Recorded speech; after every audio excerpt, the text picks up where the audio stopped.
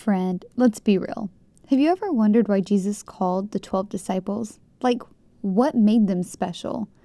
Why those guys? How about reading through scripture and seeing that there is an unforgivable sin?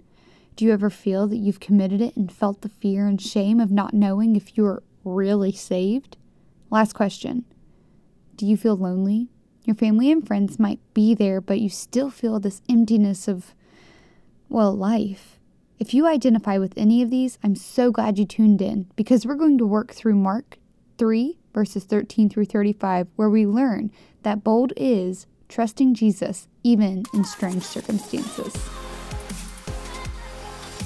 You are listening to Bold Is, a ministry podcast training women how to handle the Word of God.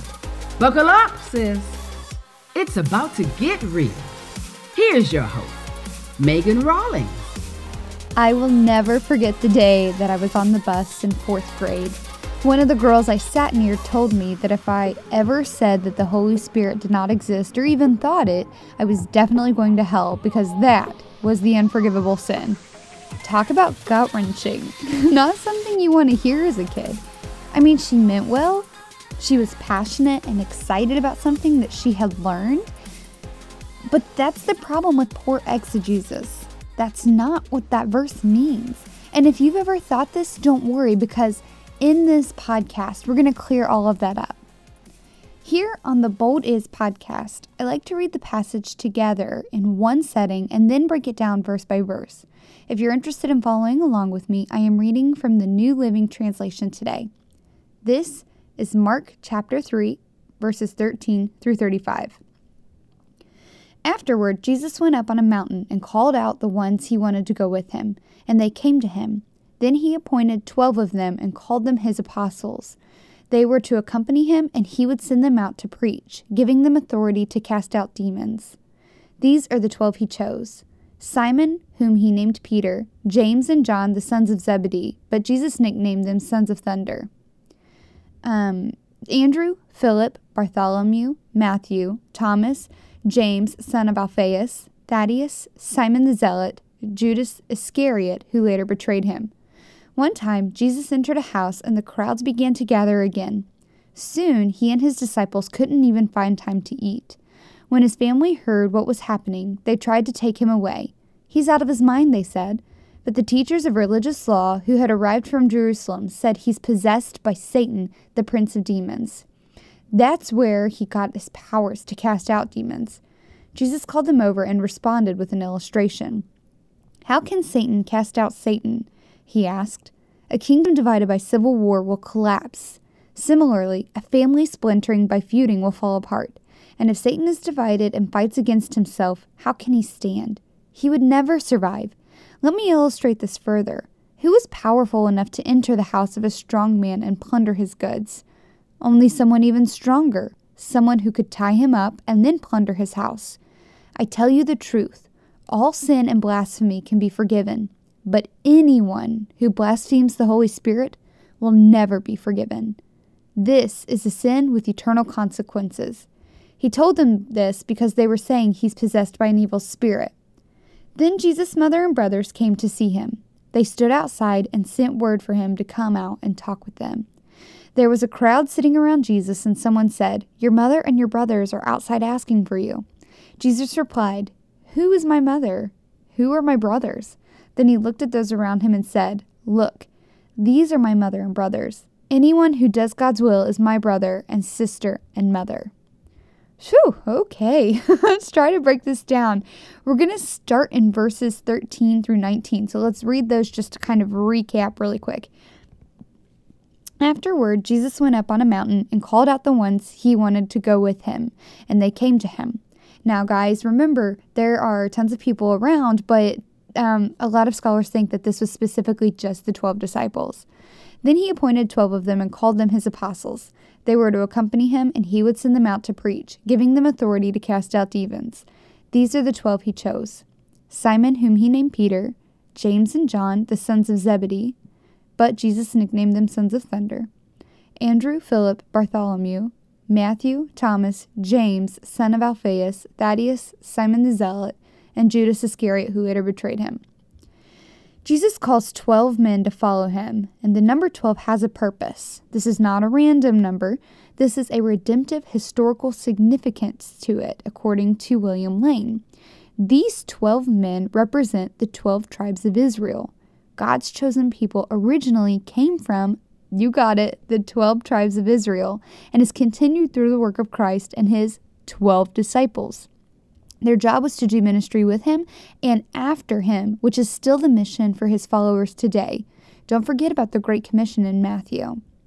Here's something that is super interesting. The promise that is given to these 12 men, and now to us, is that they share in the power of the kingdom that we now have access to through means of Christ. I know that the names of the disciples are broken down here, but I want to revisit this at another time. Each disciple is very interesting in the way he was recruited to follow Jesus, the ministry he did with Jesus, and what their lives were like after Jesus ascended into heaven. All of them were martyred. All of them martyred. They died as martyrs except for John and Judas Iscariot. Judas committed suicide and John died of old age. But he was, boiled alive. He was sent out to, or he was boiled, not alive. Well, he was alive, yeah. And he was sent out to a deserted island. So it's not like they had easy lives. And we hope to complete an informational packet on this one day, but for now, let's keep moving forward with the rest of chapter 3 in Mark. One time Jesus entered a house. Oh, this is verse 20 and 21, by the way. One time Jesus entered a house, and the crowds began to gather again. Soon, he and his disciples couldn't even find time to eat. When his disciples heard what was happening, they tried to take him away. He's out of his mind, they said. Fun fact, Mark is the only gospel to report this incident. And basically what he's saying is the crowds were so large that Jesus was not even able to eat. And it's kind of funny, in Greek class, I was learning this passage, and when it was talking about Jesus eating, it says that he couldn't even eat his own bread. And I thought that was kind of clever. It adds a little bit of extra to it. And his family, and they state that he's out of his mind, and this probably happened because he was claiming to be God. And a lot of people were just super opposed to that, obviously. Let's look at verse 22. We're flying through, aren't we? But the teachers of religious law who had arrived from Jerusalem said, "He's possessed by Satan, the prince of demons." That's where he gets the power to cast out demons. Okay, listen to this. The late Bible scholar William Lane said, which you guys know I'm a huge fan of William Lane's Mark commentary, "The arrival of a delegation of legal specialists from Jerusalem suggests that the Galilean mission of Jesus had attracted the critical attention of the Sanhedrin. The scribes know that Jesus had a considerable following and that he possessed the power to expel demons. It is possible that they were official emissaries from the Great Sanhedrin who came to examine Jesus' miracles and to determine whether Capernaum should be declared a seduced city, the prey of an apostate preacher." And basically that means someone who's trying to lead people astray. Such a declaration required a thorough investigation made on the spot by official envoys in order to determine the extent of the defection and to distinguish between the instigators, the apostates, and the innocent. I just thought that was absolutely fascinating. So here, let's go on to 23, verse 23 through 27. Jesus called them over and responded with an illustration. "How can Satan cast out Satan?" he asked. "A kingdom divided by civil war will collapse.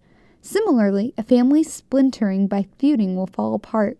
And if Satan is divided and fights against himself, how can he stand? He would never survive. Let me illustrate this further.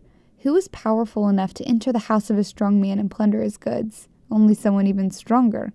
Someone who could tie him up and then plunder his house." I love that passage. This is Jesus using logic and reason that somehow escaped the brains of those around him. They're accusing him of being Satan, and he's simply saying, guys, that doesn't even make sense. Why would Satan cast out Satan? Why would he destroy his own realm? Think about it. Jesus is being so simple and pure and true, and this is the typical Jesus fashion. Let's move on to verse 28 through 30. "I tell you the truth. All sin and blasphemy can be forgiven, but anyone who blasphemes the Holy Spirit will never be forgiven. This is a sin with eternal consequences. He told them this because they were saying he's possessed by an evil spirit. Okay, first of all, we must remember to keep this in context. Remember, first of all, who Jesus is surrounded by, legal specialist, and remember what they just accused Jesus of doing, being Satan, casting out Satan, as Satan. They're giving demons and Satan credit for the Holy Spirit's work. They are not accepting that salvation is through Jesus, and this, my friends, is what he means when he says blasphemes the Holy Spirit. He's talking about these Jewish men who were giving credit to Satan and the demons. All right, ladies, let's wrap this up. Verses 31 through 35. Then Jesus' mother and brothers came to see him. They stood outside and sent word for him to come out and talk with them. There was a crowd sitting around Jesus, and someone said, "Your mother and your brothers are outside asking for you." Jesus replied, "Who is my mother? Who are my brothers?" Then he looked at those around him and said, "Look, these are my mother and brothers. Anyone who does God's will is my brother and sister and mother." Jesus took this interruption and made it a teaching moment. He is expressing his sincerity to the crowd by calling those around him his family. If you believe, welcome to the family. Okay, guys, that was a lot of information in a little bit of time, and we kind of zoomed through everything. So the question remains, what does all this mean for us today? If there's one point that I want you to take away, it's this. The only unforgivable sin is not accepting the grace of Jesus. When he died on the cross, he said, "It is finished." There is nothing you can do that will make him not love you. Let that sink in. Ladies, there is nothing, not one thing that you can do that could ever stop the grace and love of Jesus Christ. It's been so much fun finishing up Mark chapter 3. Tune in next week as we begin chapter 4. And if you don't mind, leave us a rating and review, and we would be so very grateful. All right, women, go out and be bold.